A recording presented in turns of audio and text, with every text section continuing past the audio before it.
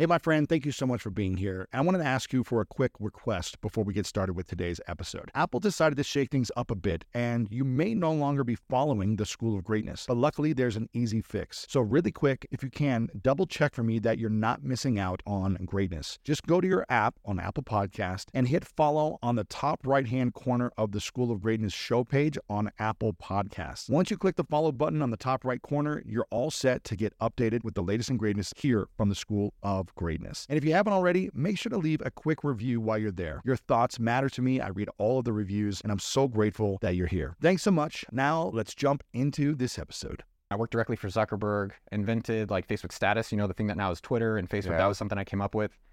And it was probably one of the best experiences I've ever had in my life. I loved it. There's a lot I've learned from him. We put in a lot of it in the book, but it's also a blessing that I got fired super early to realize, okay, I'm not in control of my own destiny. Welcome to the School of Greatness. My name is Lewis Howes, former pro athlete turned lifestyle entrepreneur. And each week we bring you an inspiring person or message to help you discover how to unlock your inner greatness. Thanks for spending some time with me today. Now let the class begin.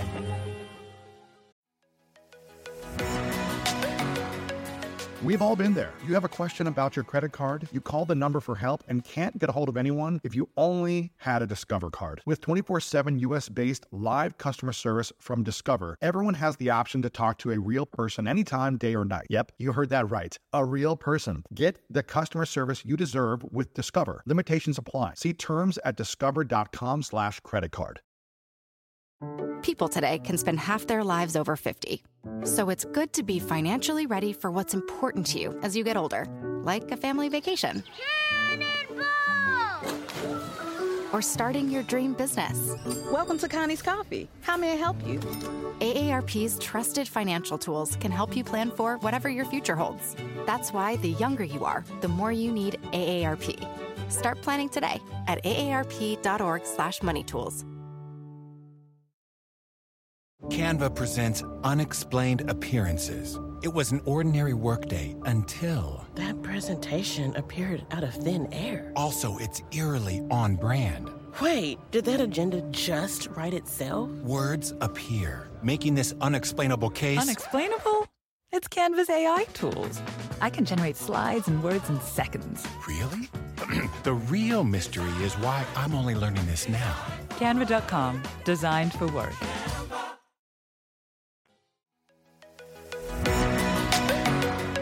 Welcome back, everyone, at School of Greatness. Very excited about our guest. We have the inspiring Noah Kagan, my man. Good to see you, brother. Good to see you. Been a long time on the internet. Been a long time working together, friends together, traveled probably on a lot of different online marketing events together, and just we've been supporters of one another for almost 15 years. It's been a long time. It's been amazing.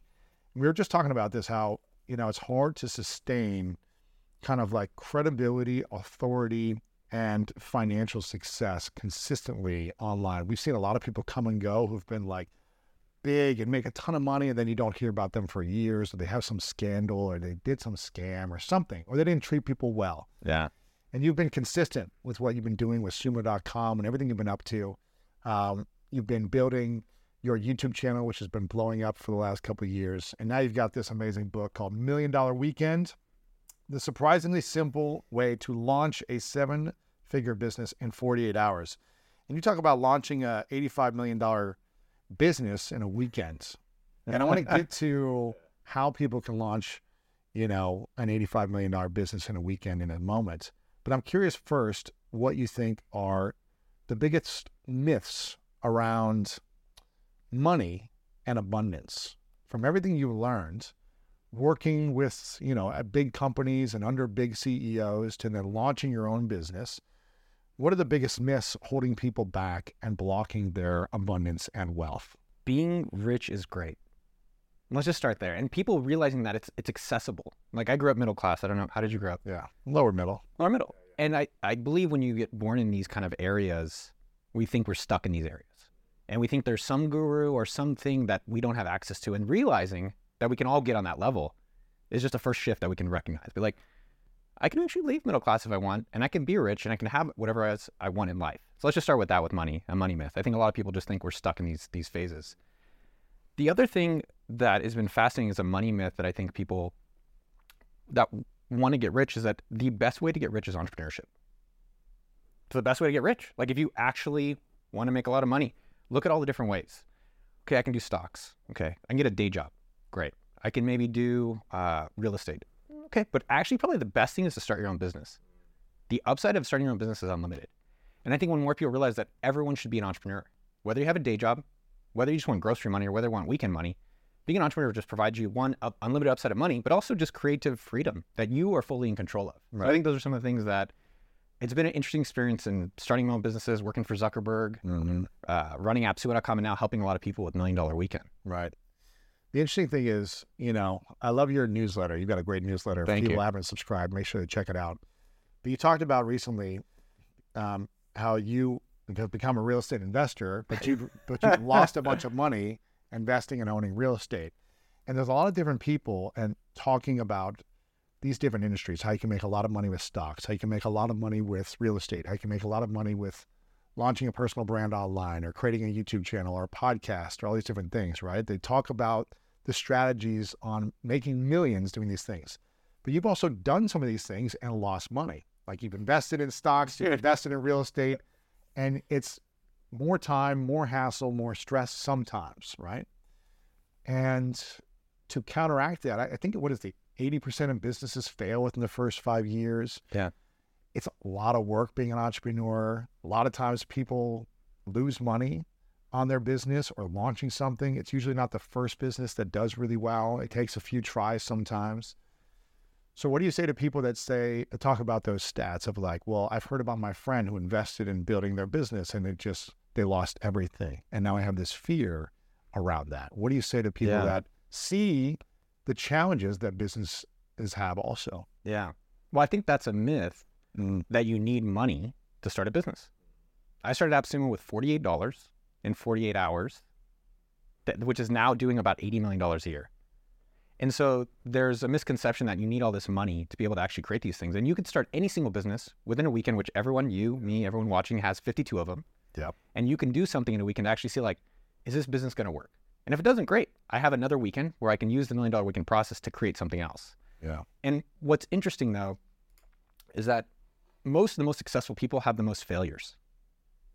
How many things have you started? Yeah. Think about it. How many things you have had? Remember the LinkedIn course back? LinkedIn, man. LinkedIn. Yeah, the LinkedIn. What webinars, webinar marketing. Yeah, all that stuff. I had a sports networking site called sportsnetworker.com, Sports Executive Association. Now, all those things actually did okay, but none of them was like some big hit. Exactly. And I also didn't love doing them after a certain period of time. They were great for a season, but not for a lifetime. Yeah. And so I transitioned out of a lot of things that weren't like big things or after a period of time, or that weren't my vision or the thing I wanted to spend my time doing. So, but you learn a lot through those failures. Exactly. You can learn by doing these businesses that don't work, and you swing, you experiment. And you're like, I want to try doing lawn care.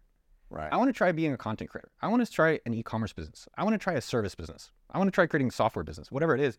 And they keep adding up, and you keep swinging, you keep practicing, and that leads you to the School of Greatness, to publishing in New York Times bestseller. But that's all these little experiences that you were in the arena, doing this business, experimenting, and then getting to that point where you're going to have success. Now, what's been the most shocking thing, this is the most shocking, is that when people want businesses, and everyone should be an entrepreneur, whether you want to make $1 million or whether you want to make grocery money, there's a lot of fear. Yeah. Passive income on the side, weekend money, things like that. Yeah. Yeah.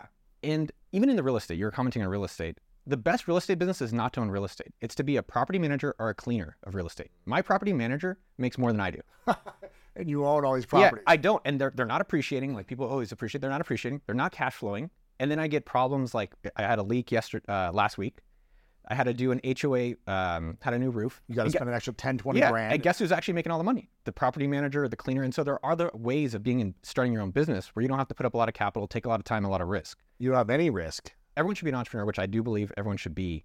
What's holding people back? There's so many YouTube videos. There's so many Udemy courses. There's so many books out there.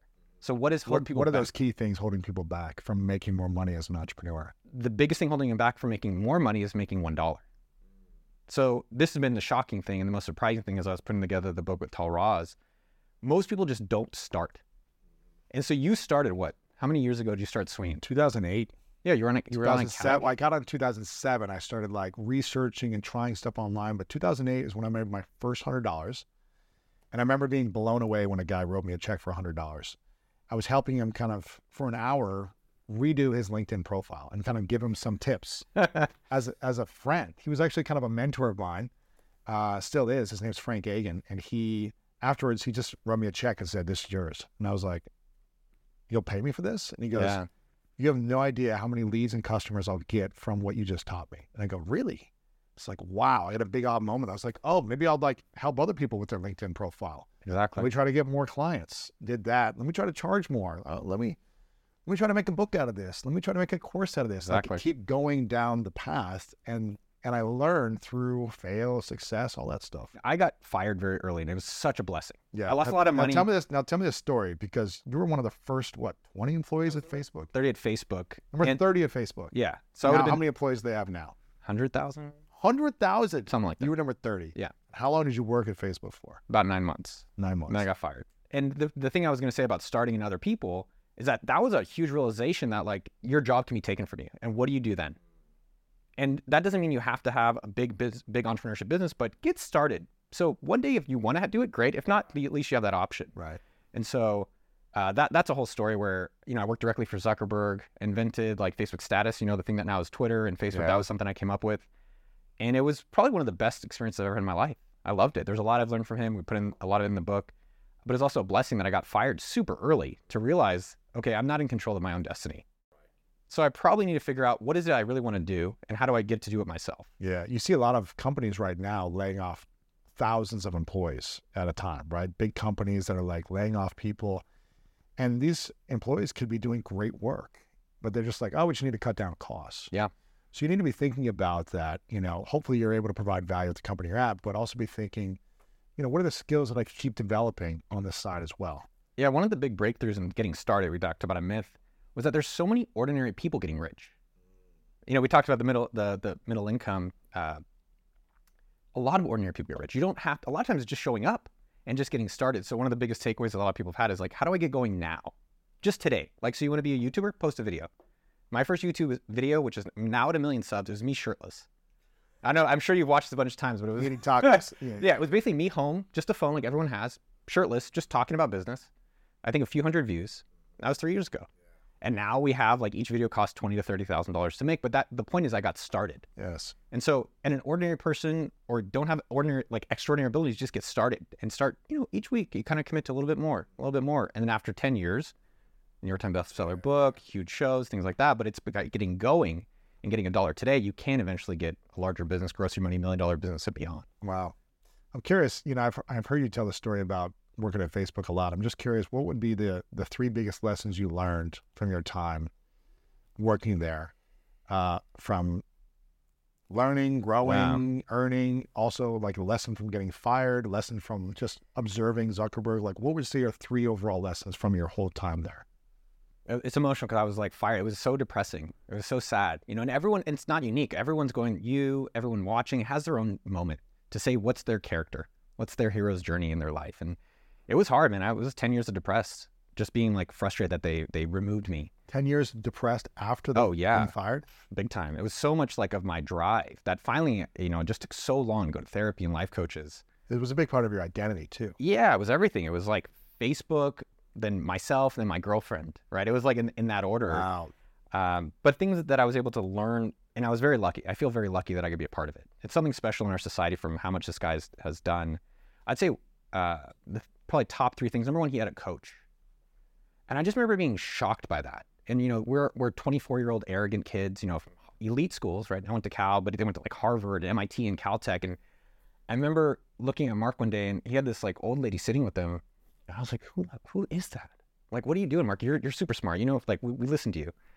And you're building this next revolution. Yeah. And he didn't talk about her much, but it was an interesting observation of success. Mm-hmm. So he had her around. He had Peter Thiel, the founder of PayPal, around. And so it was interesting that Mark, at a very early age, was recognizing, how do I get elite coaches? And this is something I've copied at appsumo.com. So how do I get them around me in different facets of where I'm weak? And how old were you then? 24, 23. He was 24 as well, yeah. roughly? Wow. So you're the same age. Yeah. Wow. Yeah. Okay. So I think that's a huge one. Getting coaching, mentorship, leadership around you. Mark was very focused. And let me give you a counterexample to Mark. I met someone recently, And he's like, I'm starting a business. And I was like, and I've been helping him with his business. He actually has 5 customers. And so I talked with him 2 days ago. I texted him like, how's it going? He's like, great. I've got the customers. I'm doing this stuff, but I'm going to start an app. I was like, what do you mean you're starting an app? We just got this going. Let's go do this. And Mark, on the other side of that, I remember going to him one day and I said, Mark, we need to make money at Facebook. We got to start making a lot of real money. And let's start selling tickets on Facebook and events. And he brought me in the room and he wrote one word, which is growth. And then under it, he wrote 1 billion. And he's like, this is all I care about. Wow. And think about it, this guy's 24, by the way. We're 24-year-olds. And he's like, I'm going to get to 1 billion people and I don't do anything else besides that. No way. Yeah. And I remember at that time just being like, he is focused and he is very clear where he's going. And so for all of us out there, like, do you know where you're going? And so with AppSumo.com, with my YouTube channel, with this book, it's like, do you have one clear goal with somewhat of a timeline? Like most people, like, yeah, I want to be healthy. How healthy by when? And the more that you have clarity where you're going to go. I'd say lastly, what was really interesting, one of my new favorite phrases is like, put something on the calendar. Okay. Put something on the calendar. I love this phrase. And what it means is, do you have stuff you're looking forward to? Put it on the calendar. Do you not have something fun in your life? Put it on the calendar today. Go golfing, whatever it is. Rollerblade. Plan that trip, whatever But it might it be. is. Yeah. It could be small. Go get ice cream. And what was fascinating about Mark was how big his vision was and how he had this belief in something exciting on the calendar. He's like, we are going to connect the entire world. Wow. And, coming back to all our lives, it's like, what's your exciting future? What's on the calendar that you're like, I want to go and do that kind of thing? And I remember because he had Yahoo came, and this is why my boss got fired the day I started. You started, your boss got fired. I literally walked in and my boss walked out my first day on the job. And what was fascinating though was Mark was like, yeah, Yahoo just offered me $1 billion. Not just someone be like, yeah, I'm gonna offer you $1 billion. He's like, no, I don't want $1 billion.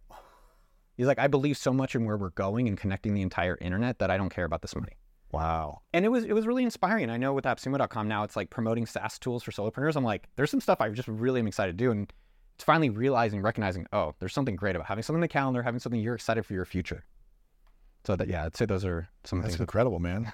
Yeah. We don't need to stay on Zuckerberg for that long, but I'm curious, it's been, when did you get fired then? You It's been a while. 2009, 2010, when was it? No, 2005 2005. to 2006. So it's been 17 years. 17 years ago. Yeah. Okay.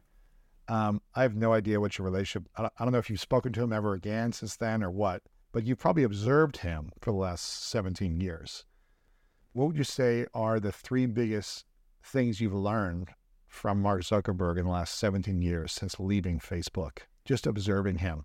You commented earlier how we're still around. I'd say number one is that it's easy to make one good decision. It's hard to make a good decision over many years. And I will say he's been able to stick around for now 20 years almost. He's made more good decisions than bad. Yeah. Over a long period of time. Yeah. So I find that really fascinating. I'd say the negatives, I would actually say, are the other 2, which is, I think because there's a success bias, because he thinks he's successful, everything he does is success. And so I think you kind of miss out on the actual customer. So in all business, you're really having a customer that you talk to and you see if you can help them. That's it.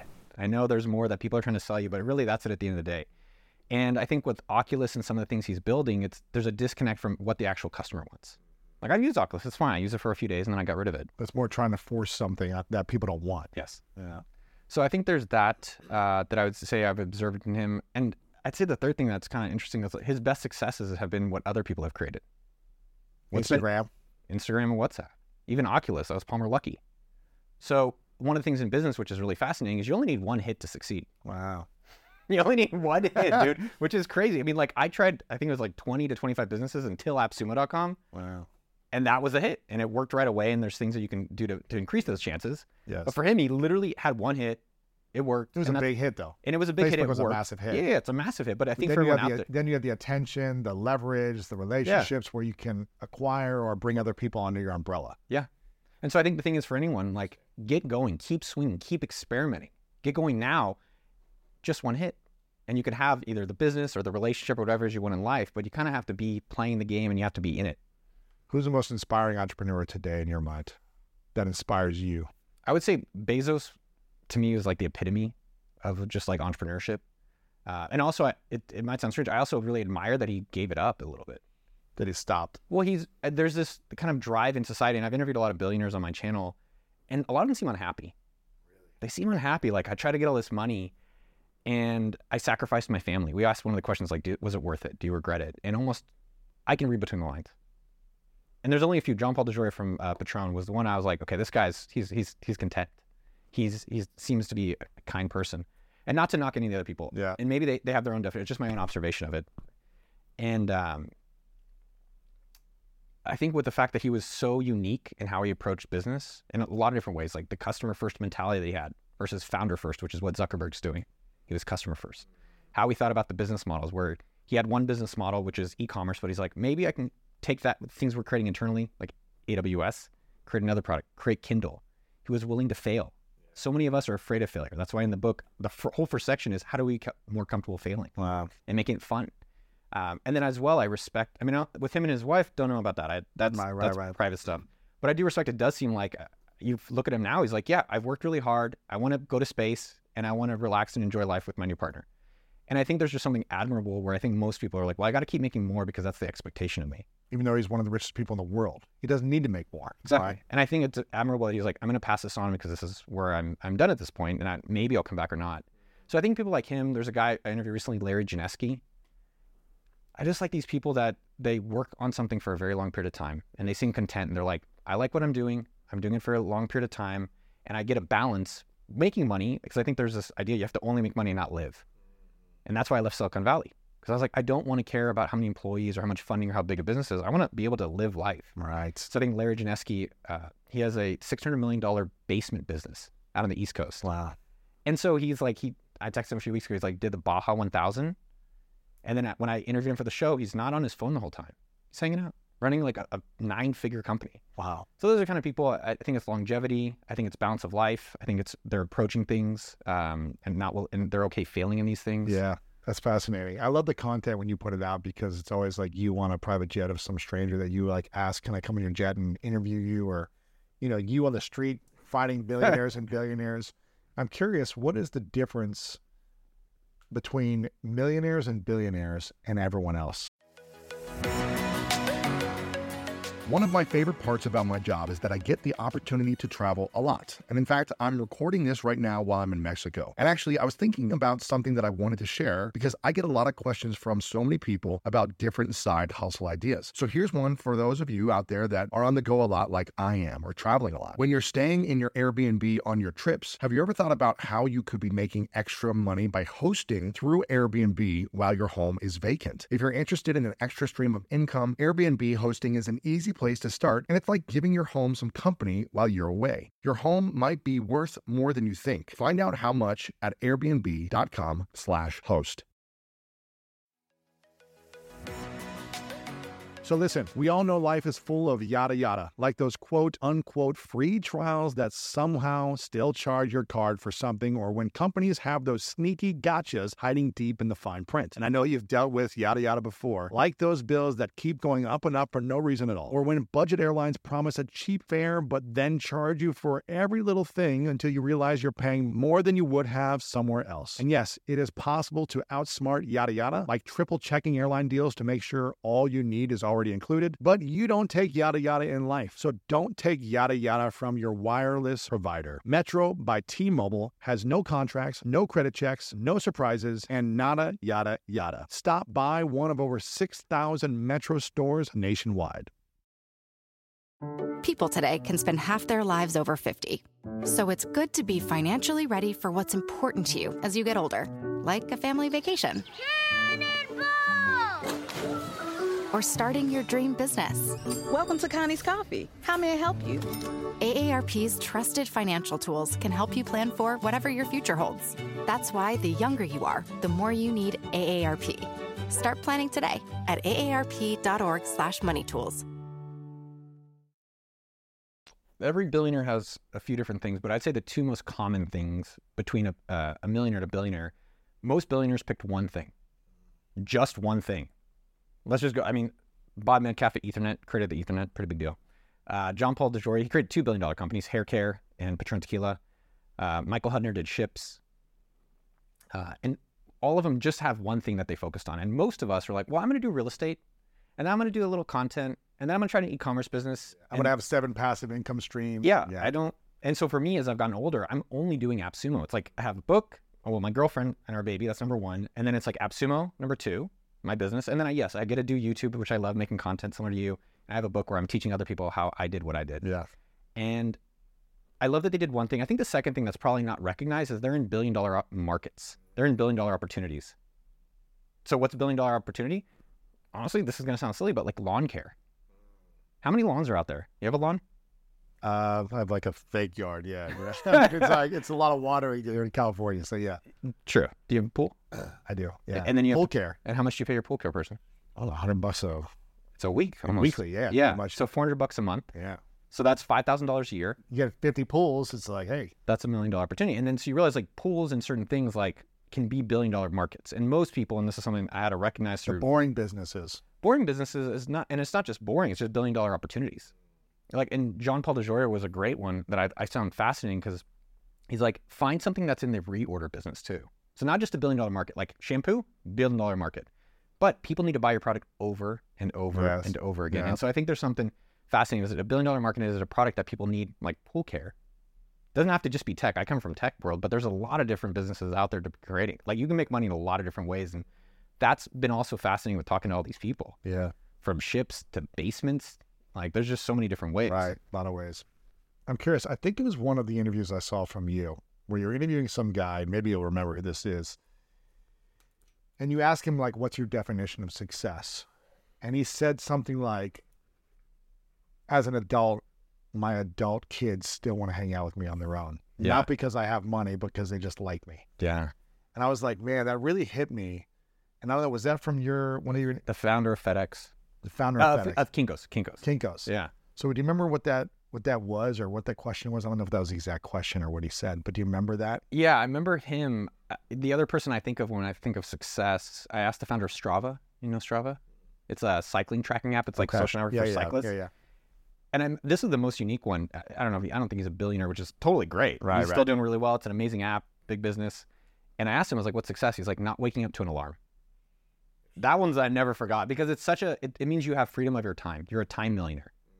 And the fact that you're like, I can wake up whenever I want and do the things I really want in my day. That is, to me, I like that level of success. Yeah, that's interesting. Yeah. And the other guy was the founder of Kinko's It's founder of Kinko's. And yeah, I mean, what was shocking about his story, he sold his company $2.4 billion, became a billionaire.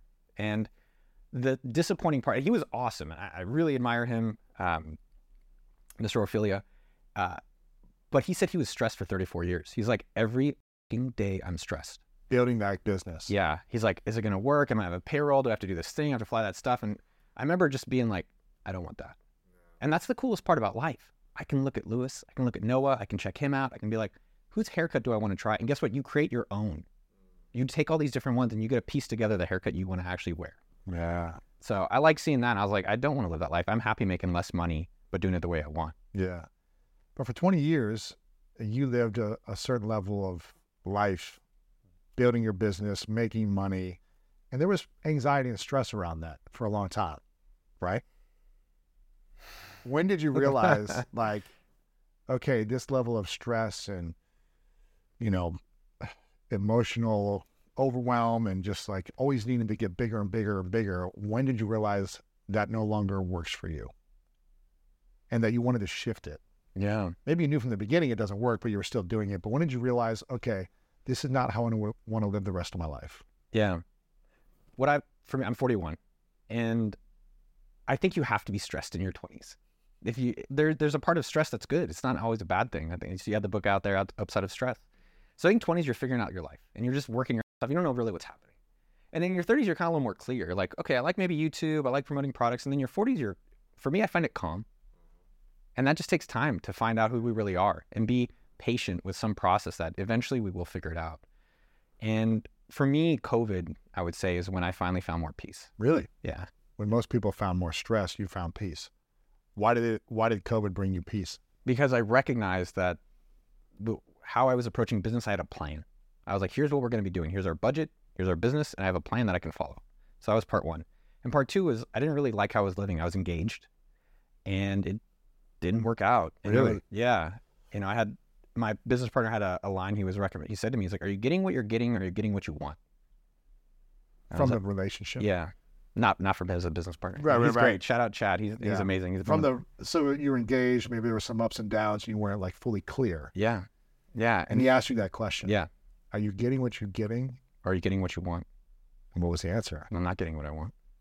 And that's hard, right? I think most of us, this is the thing I've noticed about advice, especially watching interviews and interviewing people. Most of us know the truth. We know our truth. It's just hard, and we don't want to accept it. Yeah. And everyone has courage. Like I did this ayahuasca thing, which I know is more common now, but I did it years ago. And courage to me was I was afraid of it, but I did it anyways. And then I was still scared. And there was a whole crazy story about this. But coming out of it, I was like, oh, I realize I can do hard things. And all of us can do hard things, but we have to face the hard thing. Yes. And we all have it in us. And so for me, with breaking up with the fiance, which was tough, and I do. What was that like? That was probably one of the more bigger regrets in my life, that I didn't do it sooner because I wasted her time, wasted my time. Yeah, that's and tricky. It was 2 years of just like and everyone's gone through this. It's not unique for me, but it was 2 years of, okay, let's try to make it work, but I know I'm not really good for you, and I don't feel good about myself. And so it was like, eventually when COVID happened, that was kind of our, we had some issues that went down, and I was just like, I can't do this. Like I can't spend, it was the specific thing I thought, I was like, do I want 40 more years of this? Oh man. Yeah. It was tough. And it's interesting. I asked myself a question in a previous relationship before. I think Esther Perel said something like, can you see yourself having 10,000 meals with this person? Like, if you're going to have 10,000 meals with a person, do you see yourself enjoying those meals, having fun, or is it more stressful? Yeah. And I mean, all that added up. I mean, even doing like this book, $1 Million Weekend, or YouTube and stuff, that nothing was wrong, but she is not, with our relationship, she did not get excited. Like, I want to go to YouTube. Yeah. I like attention. And my partner now with Mafe, she's like, go on YouTube, have fun with Lewis. Like and for me that worked. And my ex will find a partner that's better. And so with COVID, it was like having a plan in business, breaking up with the fiance. And then I think the other part that was kind of interesting is experimenting with life. This is the same with business. It's an experiment. It's all an experiment. It's a game. Yeah. And I experimented just different ways of living. I experimented finally living kind of rich. Like I had money, but I never enjoyed it. Really? Yeah, I think we're all taught that money can't buy happiness, and that you're like, if you shouldn't be buying these things and don't live this way. And most of the ones who are showing that stuff are actually probably not, that don't have the money for it. Right. I'm poor, but like they probably don't have the money. Right. Most rich people don't need to be posting about it. Right. And so I rented a Malibu beach house. I rented a lake house in Austin. I started doing these things. I got like an RV for a month, and I just kind of like drove around and like hung out in the RV. And I was like, wow, having a nicer space to live makes me feel a lot better. And so those kind of things led me in a direction where I was single for a while, started doing dating coaches, had a business plan that I was executing for AppSumo, so I felt in control of the business. And then I felt like I'm actually going to start taking care of myself. And then I also felt like I could take care of others then too, as I was feeling better about myself. And that, I think the past 3 years I've felt much better, just been much calmer. What has money and relationships taught you about when you've been in a relationship that you weren't fully sure of was going to work out? What was your views around money during that time? Were you more anxious and stressed? Were you more abundant thinking? Like, where were you at with money? It's easy to be abundant when you have money. I'll tell you that. It's hard and that's what most people, they're struggling with money. That's why I'm like, let's talk about entrepreneurship, because that's a way of you can changing your situation, which everyone can do. And I had a friend who said, no, you're here and you're here where you want to be. And it's actually closer than you think. It's close. I was like, really? He's like, yeah, it's much closer than you think. And you thought it was a bigger gap. I thought it's a gap. I thought there's something I don't know. I thought there's something outside. And this is something I think we're both, as we've gotten older, it's all inside. Yeah. Just being kind of like, hey, it's okay. Yeah, of course. It's okay.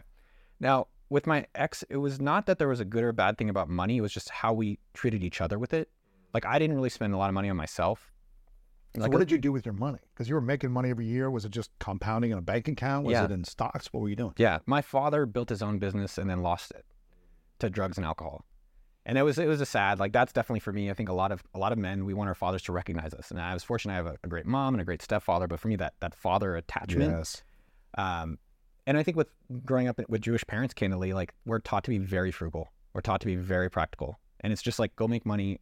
And that's a thing versus like, all right, how do you enjoy life?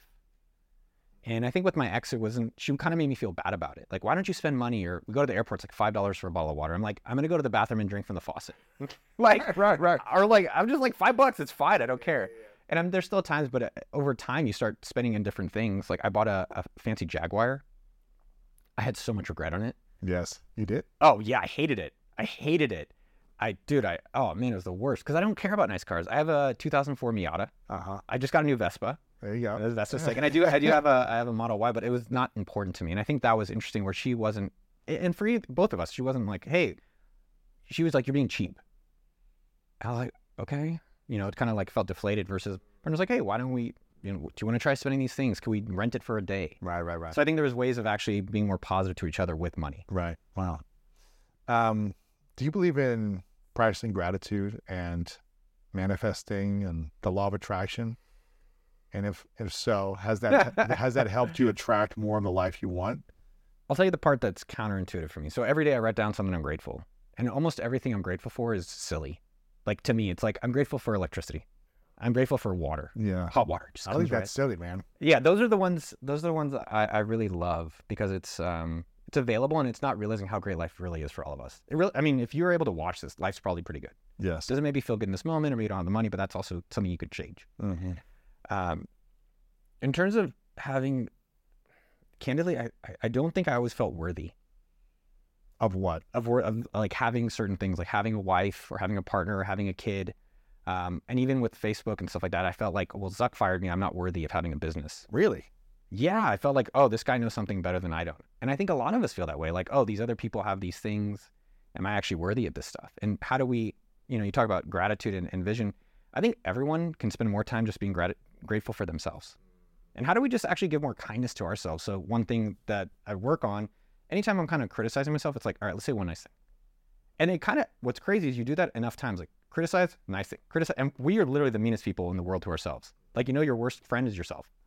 And so how do you change that relationship over time? And now it's just kind of like throughout my day, I'm like, dude, good job. Like, hey, you hung out with Lewis, great job. And the more that we start doing those things, I think that's a way that, yes, you can manifest other things. But it's just really how do we work on being nice to ourselves? Mm-hmm. And that's really helped over time. So it sounds like you were pretty self-critical and you didn't feel like you had self-worth or feel like you were worthy for a long time building AppSumo. Yeah. But you still built an $85 million business feeling unworthy, feeling underqualified, and not fully loving and accepting yourself. Is that right? Yeah. On a scale of 1 to 10 of self-worth, where would you say you were for most of those years, the first 10 years of building AppSumo? Yeah. 1 being you have very little self-worth and don't believe you're deserving of any of it, the money, the success, the love, and 10 being you're deserving of all of it. Where were you for most of those years? Literally probably the past year is just very low. Like, let's talk about the book. No, this is good. Man, probably until literally like 2 years ago, maybe 3s, 4s. 3s and 4s. Yeah, like I was getting partners that liked me just because that's what I got. And then with AppSumo, I think I had this fear I'm going to ruin this business. So I try to pass it off and not do it. And even with this book, I had to go through my own journey of, okay, I'm going to hire Tal Ross, one of the best business writers in the world, and I don't have to face myself. And when all of us face these hard things in life, whether it's writing a book, whether it's a relationship, whether it's putting yourself out there a little bit, and you face some of the fears and you start just even the smallest thing. And you're like, maybe I am worthy. Maybe I can do these things. And with AppSumo, when the previous CEO quit and I came back to work, I definitely was like, I'm ruining this business. I'm messing, and I did make a lot of mistakes, but I just stayed with it. And I had great people around me. And so over time now, I'm like, and I get feedback. One of the easiest things that anyone can do to improve right now, really literally right now, is text someone, how can I get better? Whether it's in your relationship, just ask your partner. Whether it's at work as an employee or as a founder. And so it's just through working with people, getting feedback over time now, I'm like, pretty good at this. I used to always, I haven't really talked about this. It sounds small. I used to always call myself Chief Sumo because I never wanted to be a CEO. I never thought I was the right leader. And in the past 18 months, 2 years now, I'm the CEO. And so maybe for others out there, how are we labeling ourselves? Yes. And what are maybe small steps? Not that be big, like I have to go some dramatic thing that I can just do that makes me feel good about myself. Yeah. That moves me in that direction. Same with the relationship where I worked with Stephanie Rigg. She's a woman out of Australia, great on Instagram, really great content. And a lot of what we talked about was like, what are you doing that makes you feel good about yourself? Like you drank last night. How did that make you feel? Like you're doing this type of activity. Like you're going on this date with a girl you don't want. How'd that make you feel? Like you're showing now with my partner Mafe, it's like, how am I showing up for her? Am I actually aligning my priority to my behavior? And every time I do that, I'm like, Like I cooked her some food 2 weeks ago. I was like, I'm proud of myself. I'm glad I could take care of you. Yeah, I was really proud of myself. And all of us feel these different ways. It's not like some exclusive club where everyone's always feeling happy. Yeah. Right. But it's doing things that make us feel good about ourselves that, frankly, it's all within our control. I think over years, you realize it's not external validation. It's like, how do we get more of the internal validation? Mm-hmm. That internal person that's like, hey, I'm doing pretty damn good myself, and that's okay. Man, this is beautiful. I'm so glad you're talking about this. Have you seen the movie Creed 3? I've seen 1 or 2. I don't know if I've seen 3. Creed 3 was the most recent one. Anyway, long story short about it, the Adonis Creed, he's now world champion and all these things. Has all the money. He's in the Hollywood Hills, like living the dream, most famous guy in sports or whatever it is. And he's kind of depressed. He's like not boxing anymore. He's not like just kind of sitting around depressed. And someone from his past comes into his life out of prison, right? Someone from his past comes. And there was some darkness that they both went through, which caused this person to go to prison that Adonis, the main character, never faced. And he was kind of always running from his pain, his past. You talked about facing yourself. I'm curious, what was the thing that you had to face that was the hardest thing in the last couple of years that allowed you to have more peace and more freedom in yourself and around money, love, and relationships? Different things, man. It doesn't happen all at once. Like even taking $1 Million Weekend as an example, I've worked for Zuckerberg. I helped start Mint.com. Like I've started so many different businesses that have made millions of dollars, and I still felt afraid. Like, can I put a book out there that people actually want? And can I actually even help them? And so I thought by hiring someone who's like the best writer in the world, I cold emailed him. It's like, can you work on me with this book? He's like, sure. And so paid him money. And I was like, okay, good. At least I don't have to do it. I don't have to face myself to see if I can actually write a book. And then as the book got closer to having to submit the manuscript, as you know how it goes, I was like, this is not, I have to face myself with this book. I have to see if I can really do it. What did you not face? Actually writing a lot. We wrote the book together, but it was like, is this the book that I want to put my name on? Is this a book that I can say, hey, if you're trying to start a business, there's some things about starting, building, and growing that I can help you with. And so I had to face the book. I had to face myself in actually writing the book. And yes, I worked on it, lightly, but at a distance. And I think a lot of us do that. It's like, okay, well, let me avoid that thing. Let me avoid the relationship. Let me maybe avoid the work. And so then I basically I don't know if I'd call it hermit mode, but basically like sat in my room and more or less for about a month, just like heads down, worked with beta readers. And then I was like working on the scripts and all these things. And I was like slowly, and then I was going with people. So every weekend we have 5 people going through the book. I had a guy living at my house about a month ago. And through doing it, I was like, oh, I can do this. I can do this. This works. Wow. And we all feel that. We all feel that in a lot of different ways. Maybe in a relationship, maybe it's with work, maybe it's with ourselves. And so kind of this concept lately I've been really, really embracing is like, what's the hard thing I'm avoiding and how do I go into that? And so I avoided the book for a while of it. And then I was like, no, I'm going to go full in. Same with Absent with CEO. I didn't want to do it. I wanted someone else to do it. And same thing when he quit when I was on a bike ride. I was biking across America. And he quit. And I didn't want to come back. And one of my best friends was like, well, who's paying for the bike trip? I was like, AppSumo. He's like, well, you should probably, and the guy who's running it doesn't want to be there. So I came back and had to face that. And, the same experience, like it's surprising how much we're afraid of things. And when you finally do it, you're like, it wasn't as hard as I thought. Right. And I'm much more capable than I realized. And that's true for everyone. Right. And it's just thinking about what these things are. Wow. What's been scarier?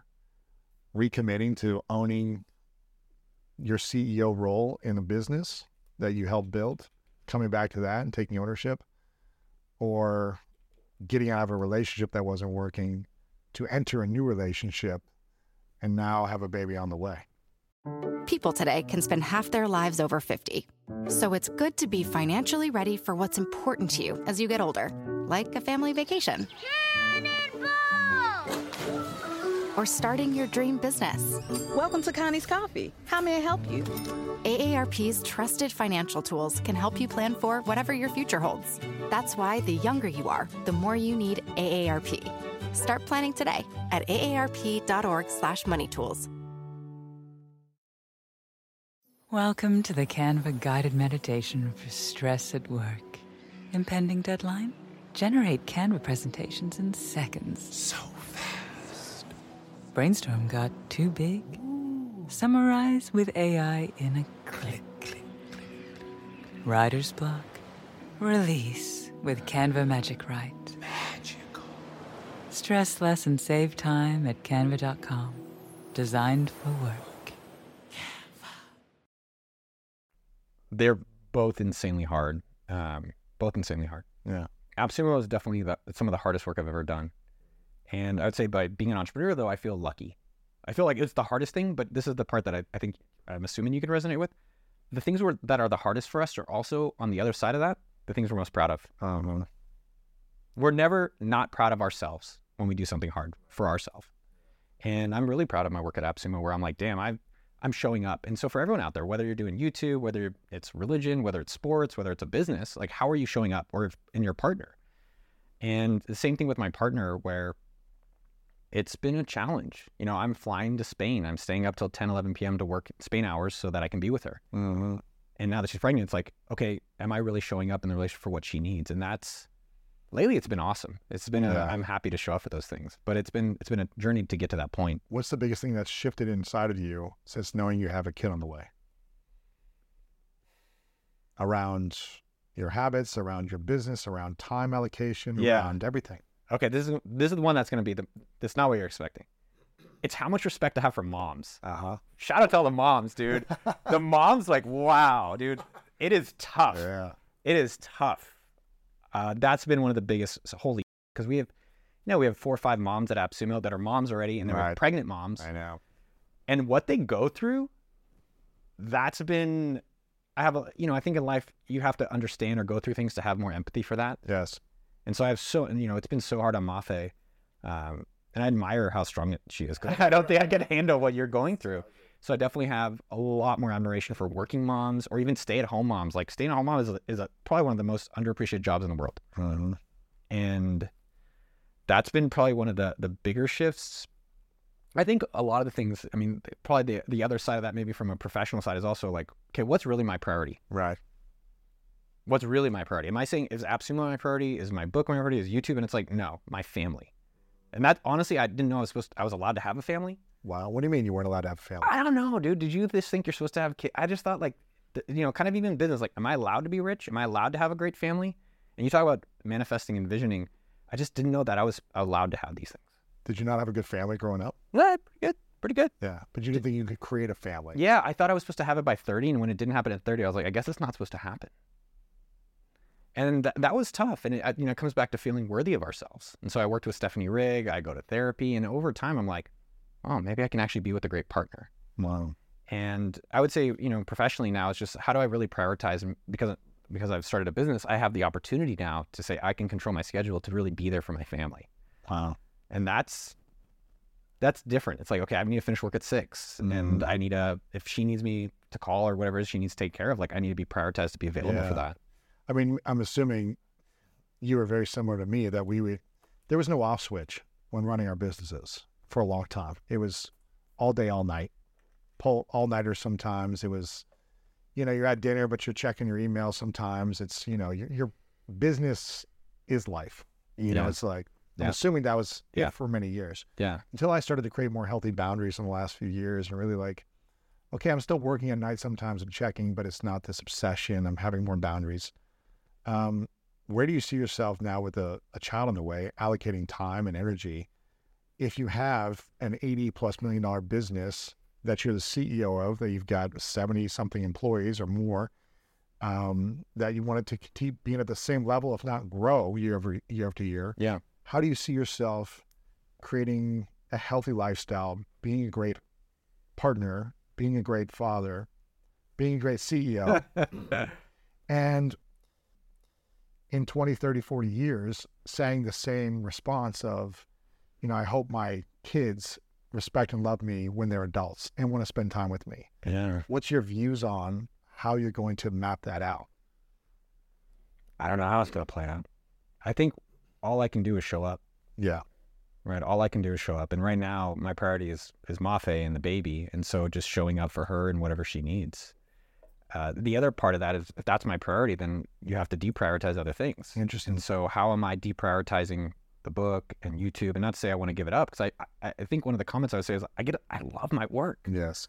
I love it. I'm up late because I get to and not have to. And I think that's available for everyone. And right now, though, it's, do I have the right team in place? Do we have the right budgets, kind of boundaries in place? Do they have the right scorecards? Each person has a scorecard of 3 things, so they know what they need to be doing. Yes. And then I can back off, right? Like, you know, my YouTube channel, fly to Monaco, or we fly to Switzerland, or go into the streets of New York, or we go to houses in California and knock on doors.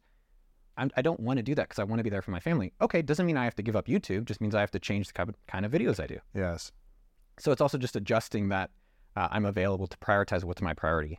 The thing that, a simple thing that Mafe is like, we're going to bed at 9 p.m. You need to always be there. And I want to have dinner and I want to hang out with you before that. And so now it's basically 6 o'clock, it's done, and been in bed by 9 p.m. And that's really? been... How's that like? You know, she says I'm sometimes on American time. I'm like, 15 minutes. I'm just finishing up 15 minutes, you know. 2 hours if I'm later. on, you know, when people are like, I wake up and I do all these morning routines, like, I've been as just successful with those morning routines as successful without them, right? I think sometimes there's an over-optimization of how we're living. It's figuring out what works for you.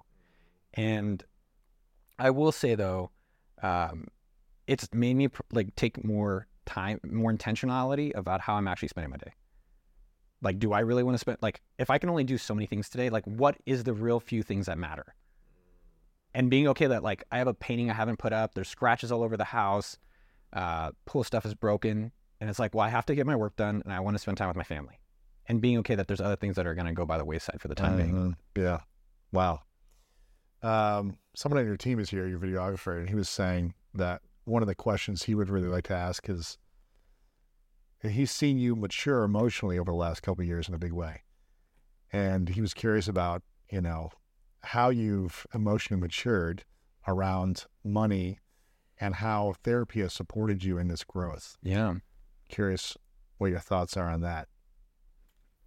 Biggest lessons you've learned that made you more emotionally mature. I feel like both of us have had emotional maturity over the last few years. I still remember our times in New York that were, you know, 20-year-old times. And now we're 40-year-old times, and it's adjusted. Yeah. I go to therapy every month, Dr. Resnick, and I think I would say the biggest change for me is stop chasing externally and stop looking externally when all the things are internal.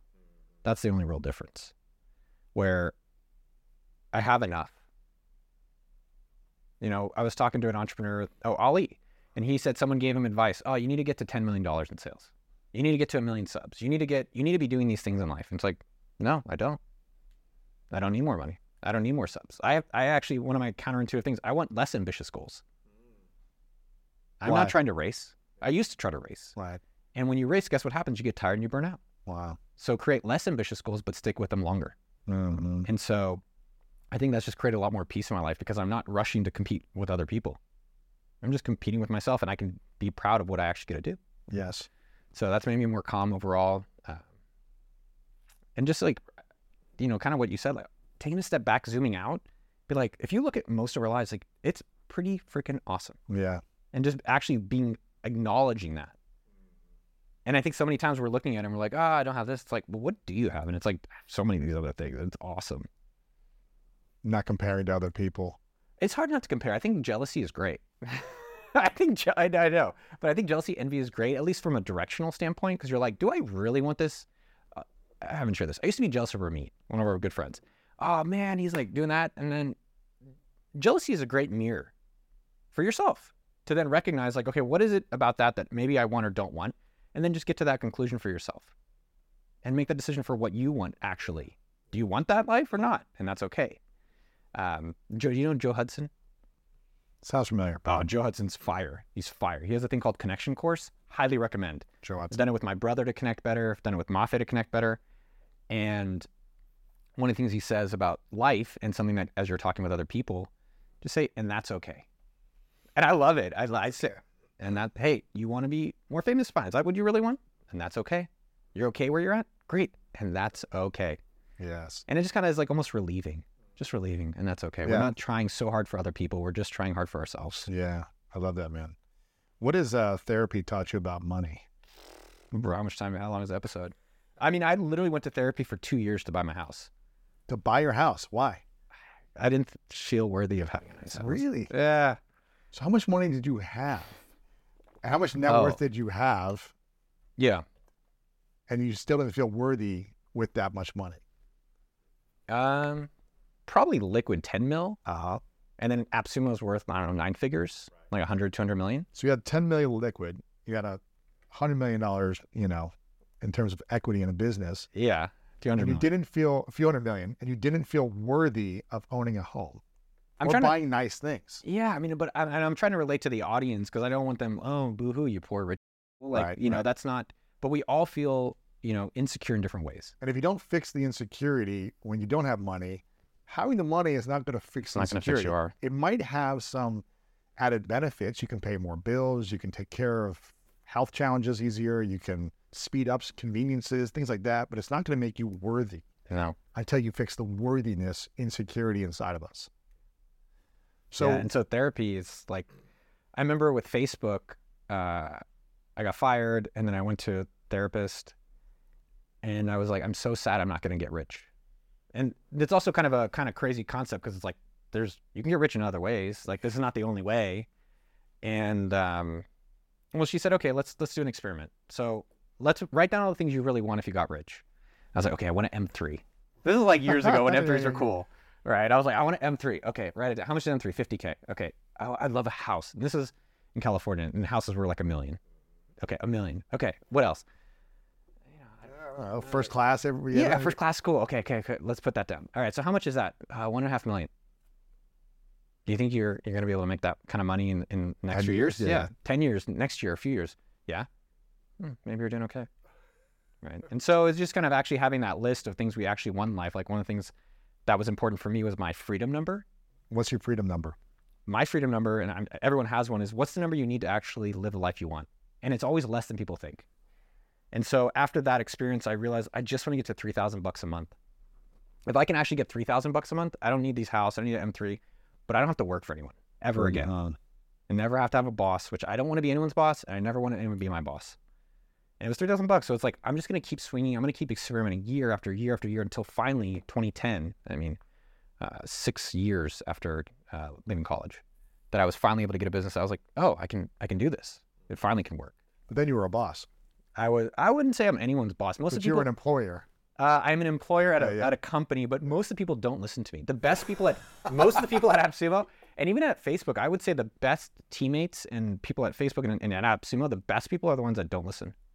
I know it's kind of... If they don't listen and they're getting results, then I'll be like, great, it's awesome. Yeah. And if you're not listening, and then you're screwing everything up, but we're like, okay, No, and when I say not listening, what I mean by that is like with YouTube, with Jeremy, or with AppSumo, we have, Sean, Alona, and other people, as well as with Tal Raz. The best ideas are forged. And so Tal Raz fought me on everything in this book. I mean, we fought for the best. That's great. To finally, and then we had... That's great, yeah. And that's what I'm encouraging people, where it was like, these people just don't listen. And in a good way. It shouldn't be about your idea, it should be the best idea winning. But we all think we're smart. Right. We all do. Of course. Everyone thinks they're smart. And then it's nice to be around people that are challenging your ideas. That's great. Yeah. Challenge it, then show me, a game plan and take action and get results. Yeah. Or it fails and you try something else. Yeah. And so coming back in therapy, I still go, should everyone go to therapy? Yeah. I think it's great to have some outlet that's a non-biased person that doesn't give kind of a crap about you for $100. Right. Yeah. For $100, they're like, they'll listen to you and then provide like some reflections. Mm-hmm. So when did you realize that you actually were worthy of love, of being rich, of having nice things or buying a house with the money you've earned? When did you realize you were worthy? I was in Barcelona and I was just recognizing my own life. I was working with this woman, Stephanie, and I was just I was outside. There's Arc de Triomphe in Barcelona. And I remember being outside journaling on this iPad, feeling like, wow, like what a cool life I created. Actually finally recognizing my own life. And it's reflecting back on the last 20 years and all the different things, ups and downs. The sadness of what I've done to the ex-fiance, how I've created this company that I finally get to actually live my dream. And just kind of, being able to reflect on all of that, it helped me accept it and just enjoy it.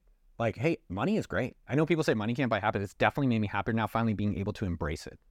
Once you love and accept yourself and believe you're worthy, then money can buy you additional happiness. Yes. But it cannot buy you happiness if you feel unlovable. Yeah. You don't accept yourself and you don't face the challenges and the pain and the sadness that's within you. then it's just more sadness because Well, I it's make more this money, Yeah. but I'm like still shameful about who I am. Yeah, it's still chasing. It's still this external side. And so with Stephanie, and it's the simplest thing. It's just day by day. Yeah. Like, do something for yourself. Do something that you're proud of for yourself. Like, back in the day, we had this thing called Gebby. It was me and my buddy Adam from my body tutor. It's basically gratitude, exercise, breakfast, you.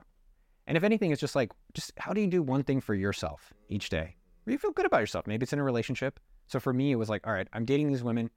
I did have a goal. I was like, I'd like to have kids and I'd like to have a real partner that I'm getting what I want. When did you realize you wanted to have kids and a partner where it was like a harmonious relationship? When did that come about?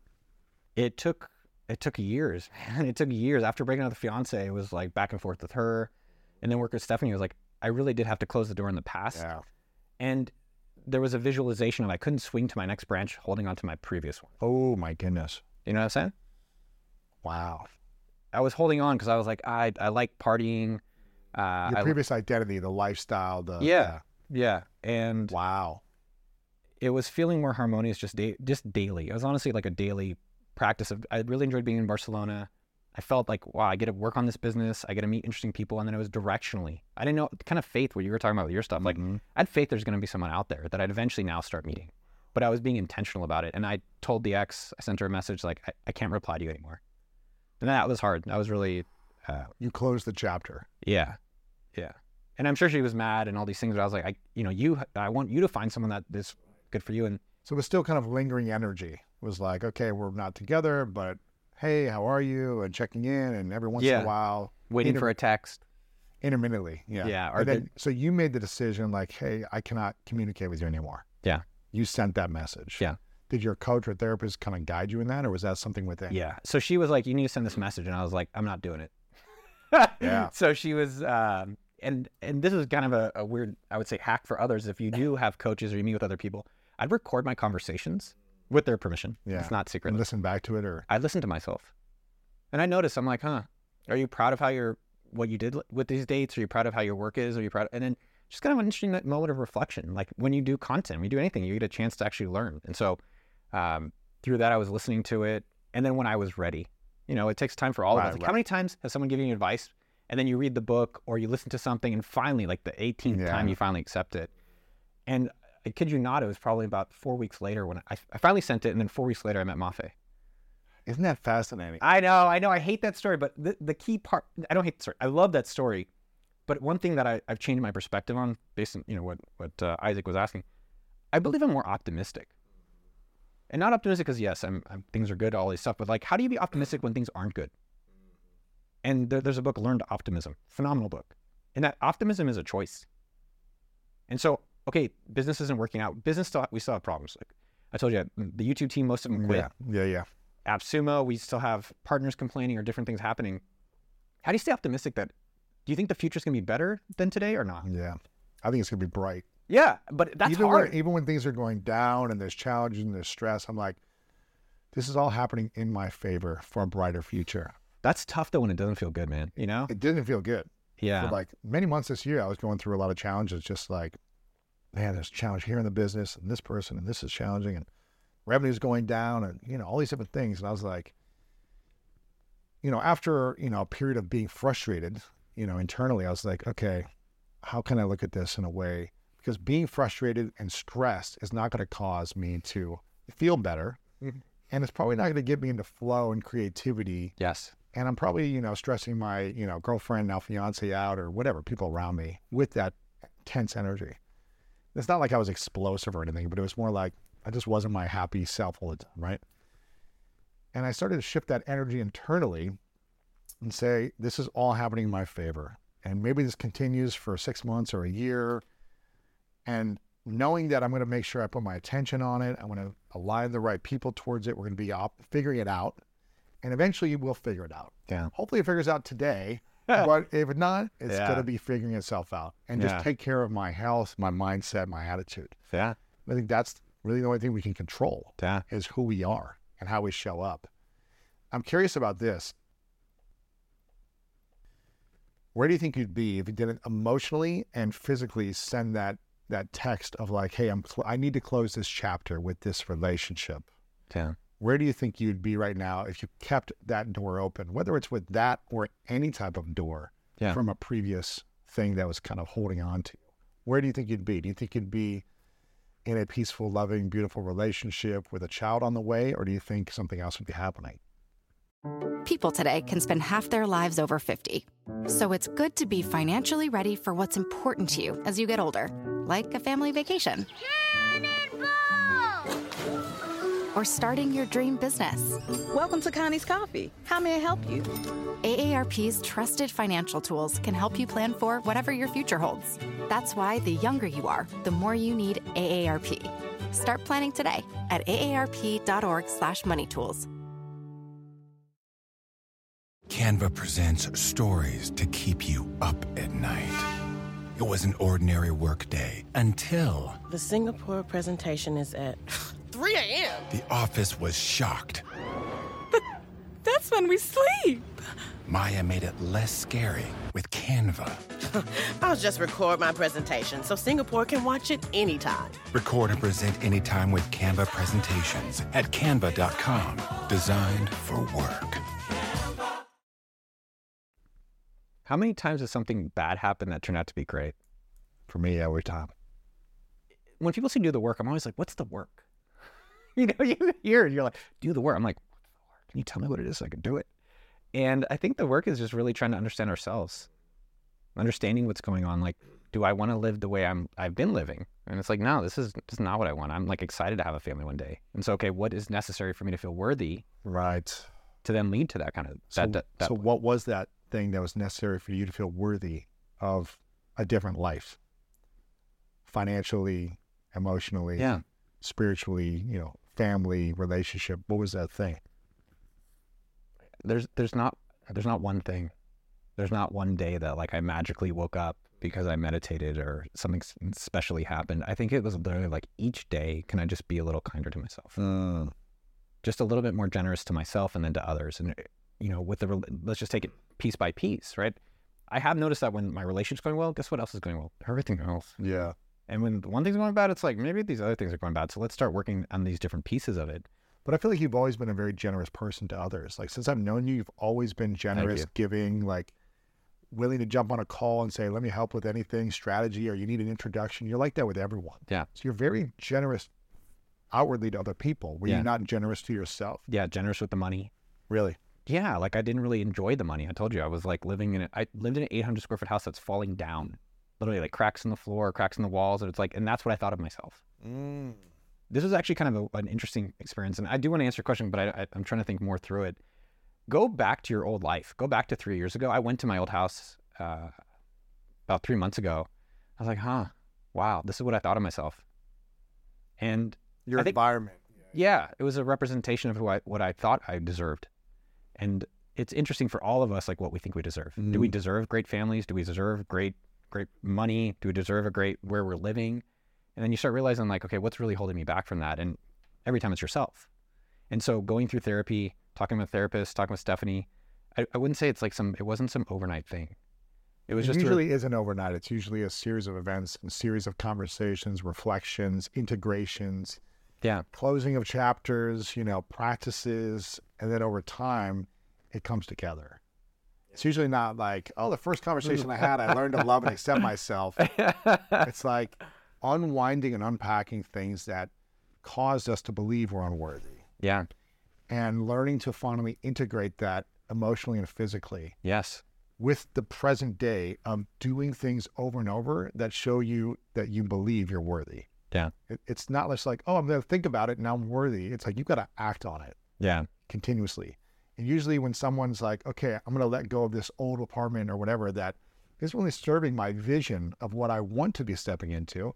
So let me transition from this to the next thing. Let me leave a job that really isn't the vision I have. And I leave that and I don't know where I'm going to go next, but then magically something unfolds. Yeah. It's when we leave a relationship. We finally say, I love you, I appreciate you, but this is not good for either of us. It's time for me to close this chapter. 100%. How hard that is emotionally, especially if you've been with someone for years and you've already talked about the future, and unwinding that is extremely hard. But then, boom, something unfolds magically, it seems like, out of Isn't that funny how that happens? Isn't it crazy? I would also, I was thinking how it's also experimenting. Yes.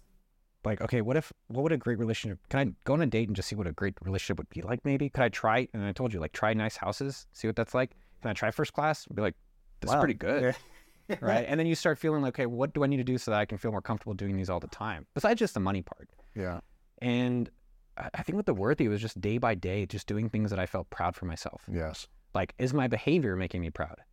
Like, there's a lot of times where if I'm about to have a drink, I'm like, do you think you'll feel proud of yourself for making this decision? And that's what I think a lot. And sometimes it's like, yeah, have a drink, great. And other times it's like, no, let's not. And I'm like, good. Keep saying these kind things to yourself. That's something that I always think the word generous. And generous, I think people think of money to others, but I think of generous as words to yourself. Just be like, and you can also be generous with words to other people too, with your partner or with people you admire. But generous to yourself, be like, hey man, you're doing well. Even if it's not great or you didn't get the success immediately, you can just keep doing it. Yes. And there's no one stopping it. It's unlimited. I know. How do you think someone can become more valuable in the marketplace, become more worthy of financial abundance, of making and earning more? What are some things they can do internally and externally to appreciate and value? Like to get a better salary or to start their own business? Either one. Yeah. I think the thing that I've always found the most fascinating, or to create a great relationship, or all these things, just appreciating and value. Yeah. The thing that I've always come back to is how can you just go help one person? Like a lot of times on my YouTube channel or at AppSumo or with this book, like how do I just go help one person? I think we get, when people want a business, they think about million and they don't get the dollar. And when you actually help another person, you really realize like, oh, I have a lot more ability and capabilities really than I even realized. Yes. In the workplace, I think everyone should be an entrepreneur so that you have some control over your destiny. And you can keep your day job. We have a lot of entrepreneurs at AppSumo. We have like Amy, she has a flower shop. Nick has a teeth whitening business. Ullman's wife has a facial business. And that's great. And so you can have that option. Within the company, I think this has been really fascinating. Like who gets paid more and why? Like how come an engineer makes 200 and someone in customer support makes 35? And it's within everyone's ability to recognize like what things are getting paid more for. And there's no limit that they can go do those other things. Like we have a lot of people in our company, like Matt Bean went from launch operations to now he's a product manager. Pretty cool. And there's all these people within our company and elsewhere. It's like, well, if you want more money, there's no limit to what you can create. And so figuring out what is more valuable in a business and then how do you move up that chain? What do you think are the 3 most important skills for people to earn more money that they can develop? Number 1 is follow up. No one follows up. Just being consistent with following up. Bro. No one follows up. It's unbelievable. I like deleting people's emails just to see what happens. I'm like, see if they reply in a week. DMs, emails, texts, just see what happens. No one follows up. If you really want something, you follow up. You persist. So I'd say that's one of the best things. Number 2, coming back on it, I would say it's how are they learning? What is their learning approach? I've seen different people that are like, yeah, I'm good. This is where I want to be. And it's like, well, you'll stay where you are. And I've seen other people, like let's take Sean, for instance. He's the head of revenue at AppSumo. He was 6 years ago our junior salesperson. Now he's responsible for 80 million. And that's because Sean kept learning. Wow. Right? He has different coaches. He's taking different courses. And I'm like, there's something there with that. So you're following up, you're learning. All these skills are available for everyone. There's nothing exclusive. I'd say the last one is attitude. Oh, gosh, man. I know it's some of these obvious shit, but it's like, dude, it's been interesting to see the attitude of people, especially we've had hundreds of people work at AppSumo. YouTube team, all these people. I've seen a lot of different friends of companies. It's like, whose attitude? And I like people that have solution attitude. Yes. Like, oh, this didn't work. What else can we do? That's huge. And that's not exclusive. Everyone can work on their attitude, no matter what. If you're starting your business, if you're as an employee at a company or whatever it is, in a relationship, whatever that is. Dude, I have, half my team is virtual and half my team is here. And Alexandra and Sammy who are in the office here. Every day I walk in and they just have a good attitude. And for me, you have no idea how far that goes. Especially as someone who's got challenges. If you're the business owner, you've got challenges of fires you're putting out all day and just different people you're dealing with throughout the day, right? Decisions to make. So when someone is just consistently following up with a good attitude, even when they got challenges, they don't have to be perfect every day, but just like a consistency of a positive attitude, a solution-oriented attitude, You have no idea how valuable that is. Yeah. How much people appreciate that. There's been so many times that I've played sports on teams where there was some incredibly freakish athlete, just like so talented, like just way better than everyone else, but had the worst negative attitude, and it ruined the entire dynamics of the team. But you're like, oh, but they're so good. But they're just bringing everyone down with their attitude. Yeah. And the moment you remove that person or they remove themselves, it's like, wow, there's this flow and there's this like connection and there's this collaboration and there's just this, progress that's more effortless. Yeah. When you remove one person with a negative attitude or they remove themselves for whatever reason. Yeah. It's incredible. I'd rather have a team of people who would just have a solution-oriented attitude than like the superstar, talented, technical engineer or like graphic designer or video editor with a negative attitude. All day long.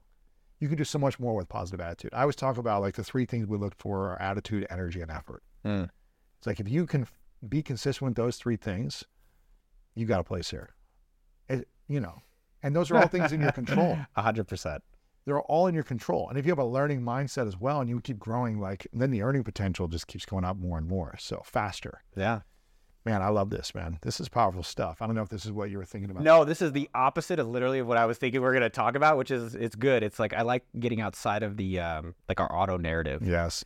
And, but I don't think it's unique in the sense that we're all going through our own different challenge. Like everyone, you have your own personal life going on. Everyone watching has their own, like, I've got a family and I'm struggling and maybe I'd like to be an entrepreneur, or I've got a day job and it sucks, or I want to get a job. And, we're all going through it. Exactly. We're all, frankly, the real answer is that we're all figuring it out. We are, man. And so it's been a journey that I'm happy to share, and I've been fortunate to be able to figure it out at 40 where I'm at, then figure it out at 60 or 70. Figuring it out. We're still figuring it out. When once you have your kid and the relationship dynamics, it's going to be like, I don't know anything. What do I do now, right? Yeah, but I think one of the things that's cool is there's so many other people that have figured these things out, or at least have gone through what we're going through. So it's been super cool having the baby that I call up friends. I'm like, what outfit should I buy? Well, for the baby mom, I was like, what's cool clothing for her? This week I was buying cool clothes for her. Or I'm talking to my business partner and he has a baby and I'm like, what apps do you use? And he's like, oh, Wonder Weeks. You got to check out Wonder Weeks and The Bump. And so I have these apps now. I got to check these out. Oh, Wonder Week. I mean, I'm not. Yeah, let's get you there, dude. But yet. Now I'm like team baby. Let's go, everyone. Once I'm ready, I'm going to be hitting you up. Dude, please. You'll have like a year of experience by that time. Oh, I'd love, if people have kids out there or they babysat kids and they have comments or feedback, I love suggestions. Give your parenting tips below. Yeah, man. So that's been, but there's people out there that have gone through it, and like, same as AppSumo, who's these coaches that have already gone through it. And so there's been a lot of people that we've asked for help. I've got a few more questions I want to ask you, but I want people to get the book $1 Million Weekend. I don't know if anything we talked about here is related to the book, but get the book $1 Million Weekend, the surprisingly simple way to launch a 7-figure business in 48 hours, packed with battle-tested entrepreneurial strategies.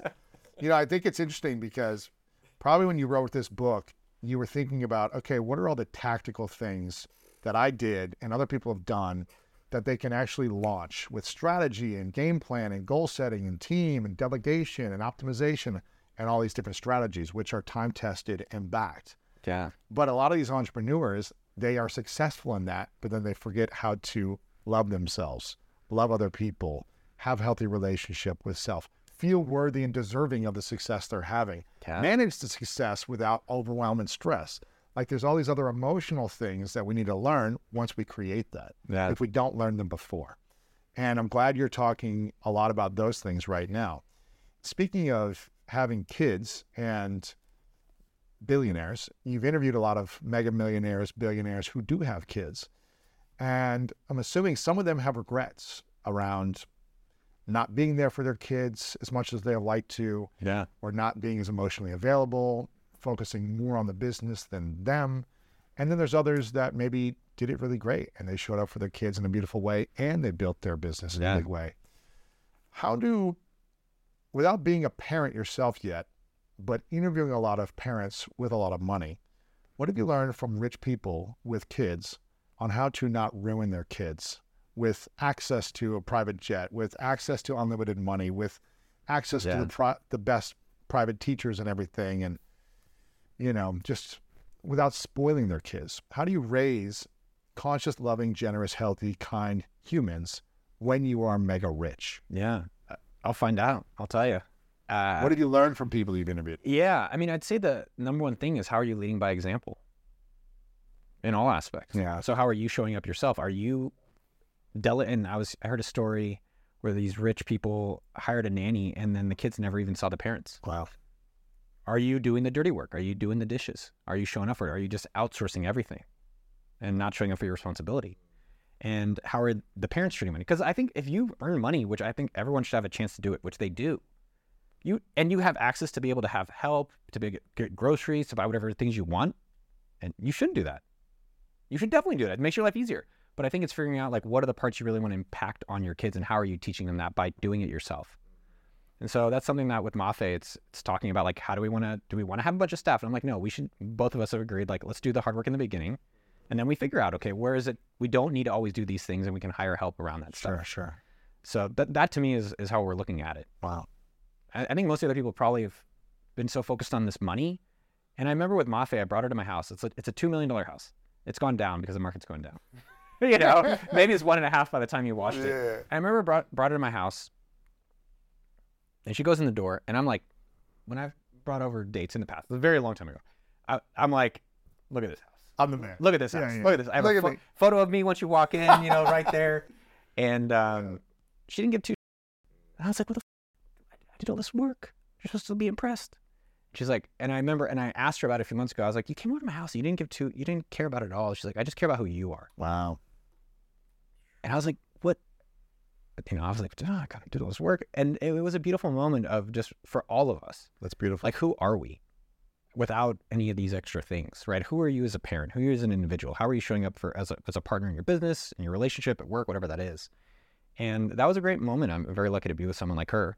Wow. That in parenting, I have a great partner in that. And then how am I showing up that just as a dad? And I asked a friend of mine, because how do you be a good parent? I feel there's people who had great parents and they go to therapy. There's people who had bad parents go to therapy and all these things. Yeah. The friend was like, it's hard to say how that's going to happen. You just have to give a and that's it. And that's it. Just show up, lead by example, and give a on these kids. And you can't really control all the other outcomes of this stuff. But if you're doing that, you're doing your best around it. That's beautiful, man. What's the thing that you say you're most proud of yourself in the last few years that you've done or overcome? I think not hating on myself so much, not being so critical around all these things has been a huge breakthrough. I'm very proud of this book. I'm insanely proud of it. That's why I have no problem going and talking about it, because I worked my ass off with Tall. Like at first I was afraid, and this is everyone out there. Like, what are you afraid of? Let's go into it, do your thing, realize you're capable of it, and be like, I can do some things out there. Yeah.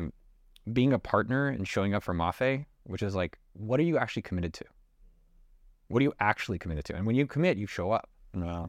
And so I'm very proud, especially now that she's pregnant, like how am I showing up as a partner for what she needs? It's beautiful, man. Like, am I up when she's puking at night, right? Or whatever it is that, you know, she needs food or a thermometer or different stuff to take care of her. Wow, that's beautiful, man. So, yeah, I'm really proud of myself. And that's taken a long time, maybe 20 years. Wow, man. Yeah, to be able to get to that point. That's beautiful, man. And that's not an overnight thing. That's like doing these little things each day for myself, showing up for her. And over time now with all these things, they've come together nicely. What's the thing you love about her the most? She's kind. The thing I generally think, I'm like, she's really hot on the inside. She's so kind, and I think we all have to unlearn some of our older dating relationships. And I mentioned it to you earlier, where I would do things and I'd always feel in trouble. I don't know if it's some childhood thing or whatnot, but Me too. I always felt like, oh, I'm in trouble here. And I remember there's one day recently, this is about 2 months ago, before we found out we're having the kid, and she's like, you know, I'm on your team. Wow. You probably never heard that. No, I never have. What's that feel like having a teammate? It's funny. My first thought is unworthy. Like, I know. It's still like something to work on. It's not, you can have two thoughts.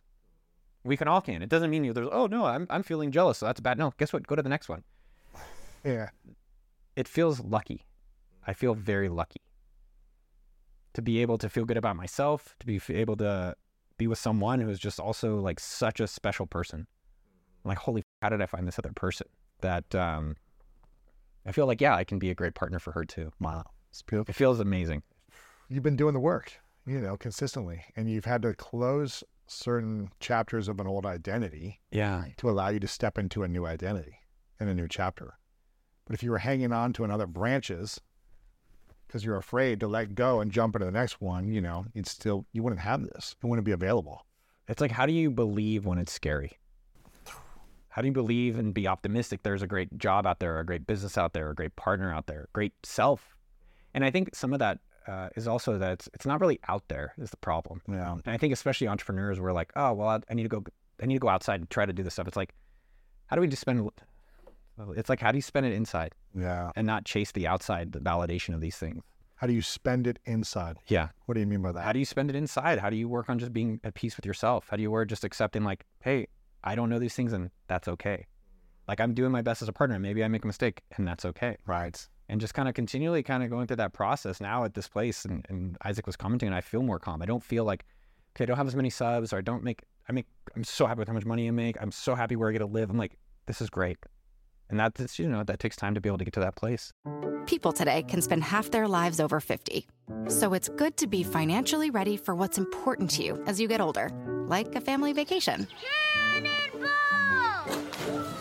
Or starting your dream business.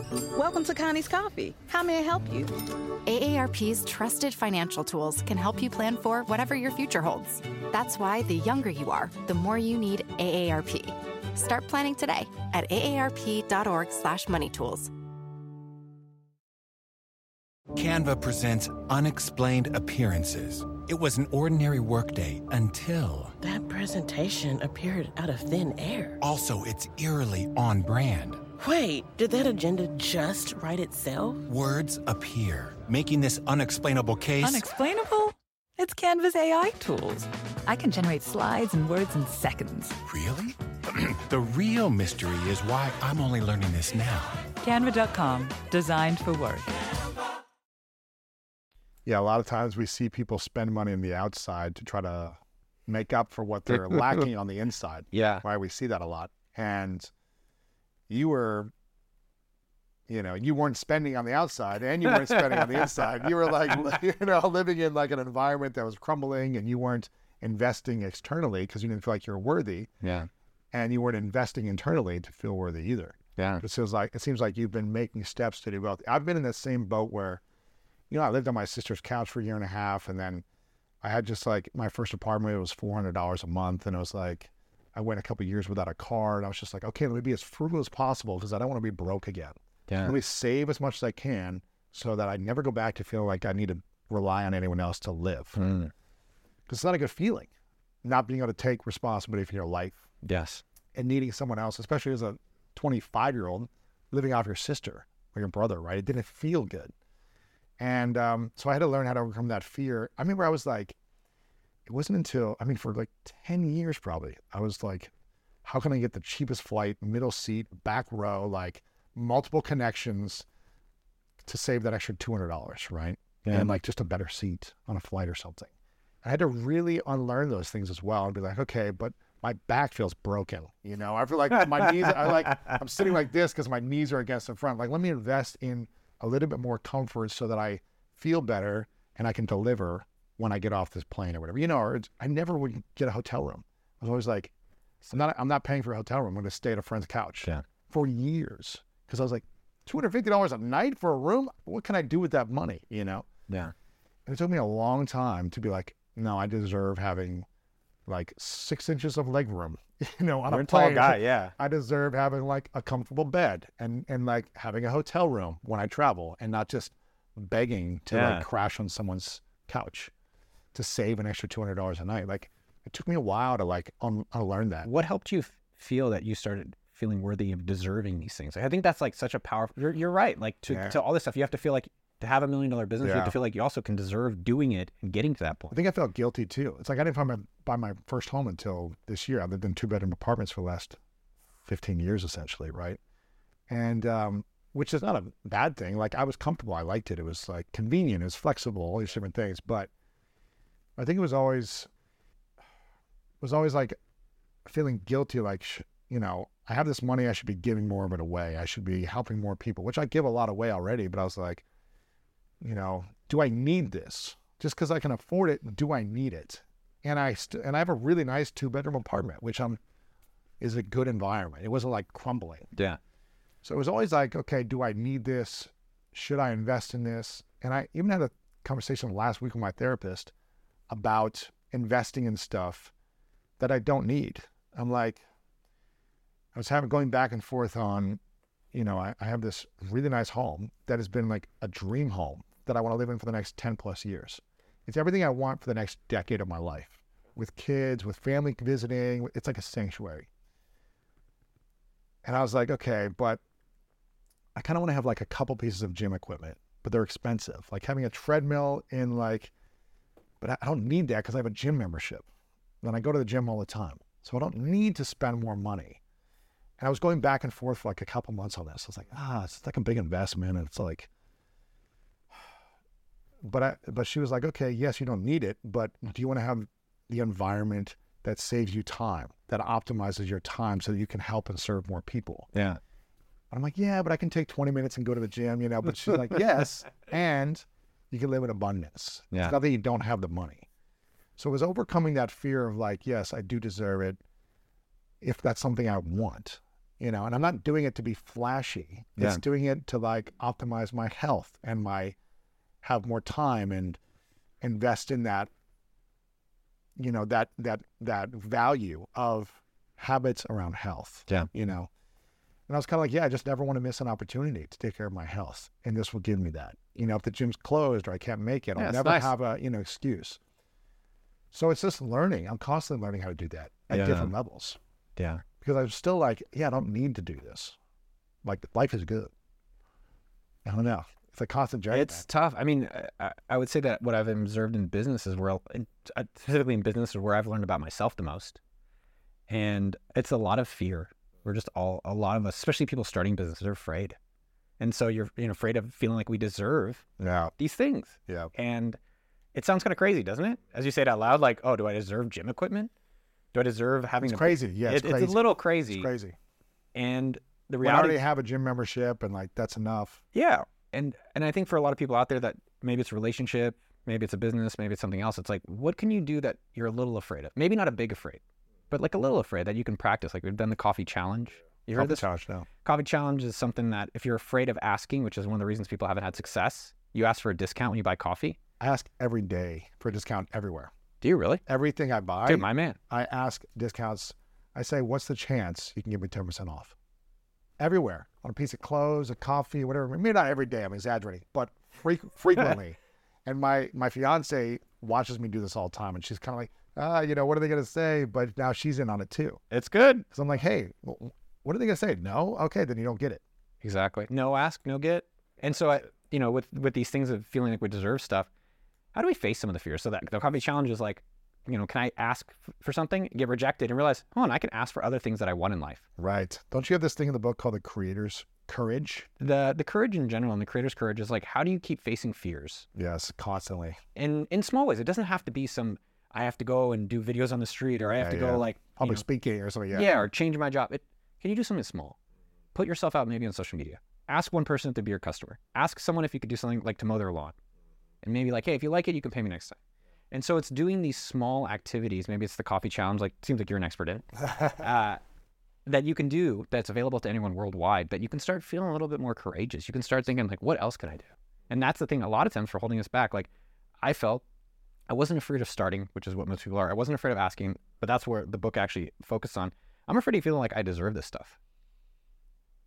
Yeah. And so it's working on that. Like, okay, let me try treating myself to something and be like, maybe got a Rolex. That's kind of cool. Right. I was like, kind of like it. Getting a nice bike. I remember that I finally got a nice bike and I was like, felt kind of like bad. Like, oh, I got a bike. I know, man. Dude, I go back and forth. But it's feeling like we are worthy of these things. I go back and forth on this. My friend got me a Rolex, one of my best friends, for my 40th birthday. He was like, I want to get you something nice, right? And so he got me a Rolex. It wasn't like a $50,000 Rolex, but it was a Rolex, right? I see you wearing one. And I've only worn it like 3 or 4 times. Yeah. Now, part of it is that I kind of just wear the same outfit every day. You know, you're wearing a t-shirt. I wear the same, like, I don't know, $50 shirt every day. I mean, Okay. I have multiple of them, and it's like the same few different shirts and the same pair of jeans, the same pair of shoes pretty much every day. Okay. And so part of it is that I don't want to be flashy ever. Yeah. Also, it's like, I don't want people to think that like I'm better than them or that I'm like too flashy. Yeah.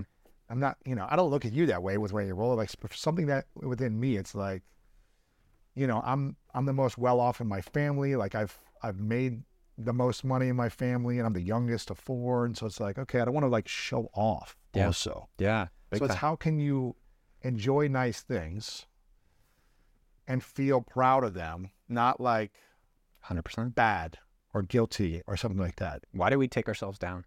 I don't know. No, but it's interesting. We take ourselves down because we feel like we're not supposed to. Right.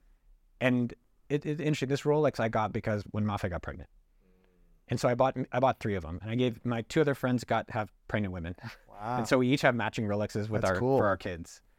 And it's something that I used to feel kind of like, I'm going to wear a cheap watch. I used to not even wear watches, but I'm going to wear a cheap watch because I don't want to be flashy. But then I was like, why can't we be more proud of ourselves?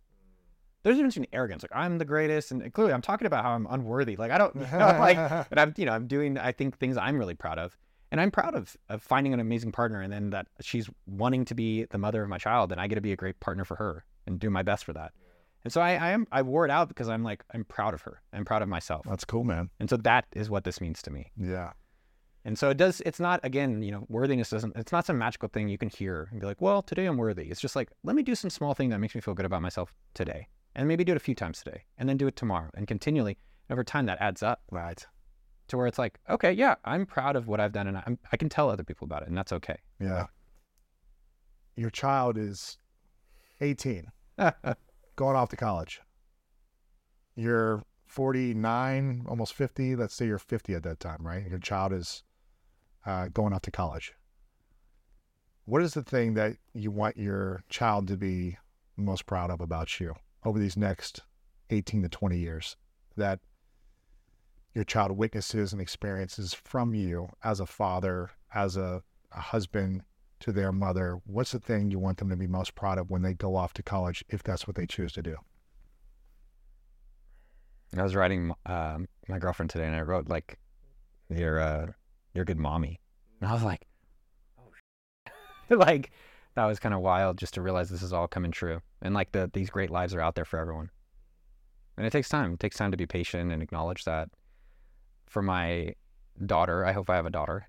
It might be a boy, but I love him probably a little bit less. What do I want for them? What do you want them to be most proud of about you and how you showed up for them, your wife, and everything you go through, your business, your life? Yeah. What do you want them to be most proud of? I have my best friend, Adam Gilbert, from, I really admire him as a father. And he said this to me, and I'm copying it because I think it's a great approach. He's like, I never want to say no. I was like, what do you mean? He's like, if they want to go play soccer, if they want to play basketball, if they want to go to the park, I always want to be available for them. And that's what I like. That when my kid knows when they're 18 as well as 10 or as well as 28 that I was there. And my dad had his own experiences and when I was younger where he didn't show up. And I just want to be there. They're like, there's never a no. Right. That's cool, man. It's beautiful. Yeah. $1 Million Weekend. Make sure you guys get a copy. We need to talk about Make sure you guys get a copy. If you want to learn all the strategies about I think it's cool though. You talk about how to make time to run a multiple 7-figure business, a YouTube channel, how to have a healthy relationship, all these different things, how to find your freedom number. This is really interesting because I think a lot of people don't know what their number is. Yeah. So how do you find that freedom number and just say, oh, I don't need to be some massive, financially rich person. I can strive for this thing, which will give me everything else I want. Yeah. I always thought it was risky to have a day job. I just thought it was so risky. And I met this guy, Jake, recently. He's got 3 kids. And he's like, I don't want to live a what-if life. Mm-hmm. I never wanted to live this what-if life where if I didn't try the thing, I'd regret it. Yeah. And people have had these ideas of, I'd like to make a little bit more money, or I've had this idea. Jake wanted to do golf trips. And it's like, I don't want to he spent 2 years thinking about it. And in 1 weekend, he was able to get it going and change his life. Yeah, try it on the side. And so it's like, how do you get out of that what if life? And that my idea of the book is that people buy it and take action. Absolutely. For themselves. Yeah. Yeah. Don't buy it and don't not take action. Yeah. Make sure you get it and take the actions on it. If you've got some type of dream or goal or project you're working on or want to work on, make sure you get this and start taking action. This is a question I ask everyone towards the end of the interview. It's called the 3 truths. So imagine hypothetical world. It's the last day on earth for you, many years away. You get to live as long as you want. You extend your life to any age possible. I like that. And you get to experience all of your visions and dreams in real time. And they all happen. Yeah. With every area of life. But for whatever reason, on this last day, everything you've ever created has to go with you. This interview, all your YouTube content, this book, like the messages you shared with the world, we don't have access to for whatever reason, hypothetical. But you get to leave one final message behind. That's all we would have to remember your information by. And I call that 3 truths. It's kind of your 3 biggest lessons. If you could fast forward in time to that final day and think about all the lessons you've already had and all the lessons you're going to have, what would be those final 3 truths for you? I have a belief that there's no such thing as legacy. And so if there's nothing that comes with you, then you should leave everything on the table here and not be so worried if people remember you. And so how are you behaving and how are you actually living the life you really want to live? So that would be one truth, which is just live the life you want to live now and no one's going to remember you afterwards. Elon Musk, by the way, no one's going to care about him in 1,000 years, 100%. So what life do you want to live? And leave it all out while you're doing it. Mm-hmm. Another truth, people have heard of this, like, how do you treat others? That's a truth. I think I would say a truth I'd love to everyone was just send someone something nice today. Just a text even, like a call, a DM, and have a little, I would say just with that, just be generous. Like go and tell someone something nice. Right now, everyone can do it. It's available. Yeah. I would encourage everyone to be an entrepreneur. I would say, with that in terms of everyone, maybe not chase entrepreneurship, but just be who they are. Right. I think we think we're supposed to be these other people and then really just being like, well, who do I want to be? Yeah. Maybe I do think everyone should try entrepreneurship, but find out who you want to be. Don't chase that side of it. Just chase internally. Yeah. Like, oh, cool. I like these things and really going after that. Sure. It's beautiful, man. Before I ask the final question, I would acknowledge you, Noah, for the consistency over, 20 years of creating, discovering, and overcoming yourself. Yes. I want to acknowledge you for being committed over the last 3 years to letting go of old things that don't serve and support a future vision that you want. Taking the courage and taking the risk to overcome that and let go of things that are scary to let go of, that are hard to let go of. I've been there too. And really having the emotional awareness to love and accept yourself. I think that's what I'm most proud of about you and acknowledge you for, because a lot of people get praised for the business, the success, the accomplishments, and the money they make, the numbers they have. Yeah. But most people will never, it'll never be a headline in Time magazine about how you learn to love and accept yourself and feel worthy. And I think that's the most valuable thing you can do for yourself and those around you. So I really acknowledge you for that, man. It takes the most courage of all to heal and love yourself. And I'm sure it's probably some of the hardest challenges you've had in the last few years going through that journey. It's lonely. Yeah. And it's alone and it's yourself. And we all have to face ourselves in some way, and we can avoid it or we can eventually face it. Like even, this book or YouTube or relationships, and you face it and you're like, oh, I'm probably better than I think. Yeah. And I'm more capable than I realize. Yeah, absolutely, man. Love it, man. Final question. What's your definition of greatness? Oh.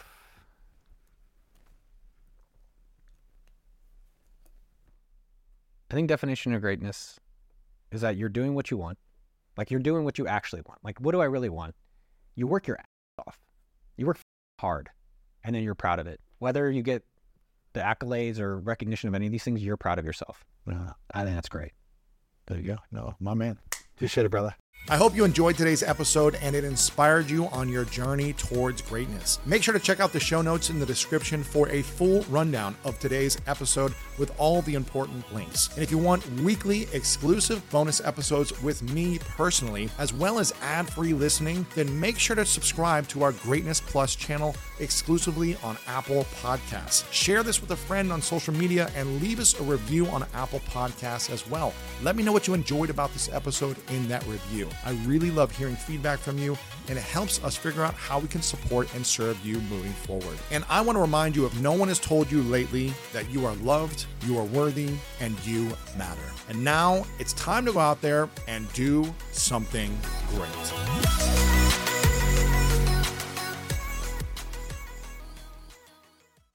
People today can spend half their lives over 50.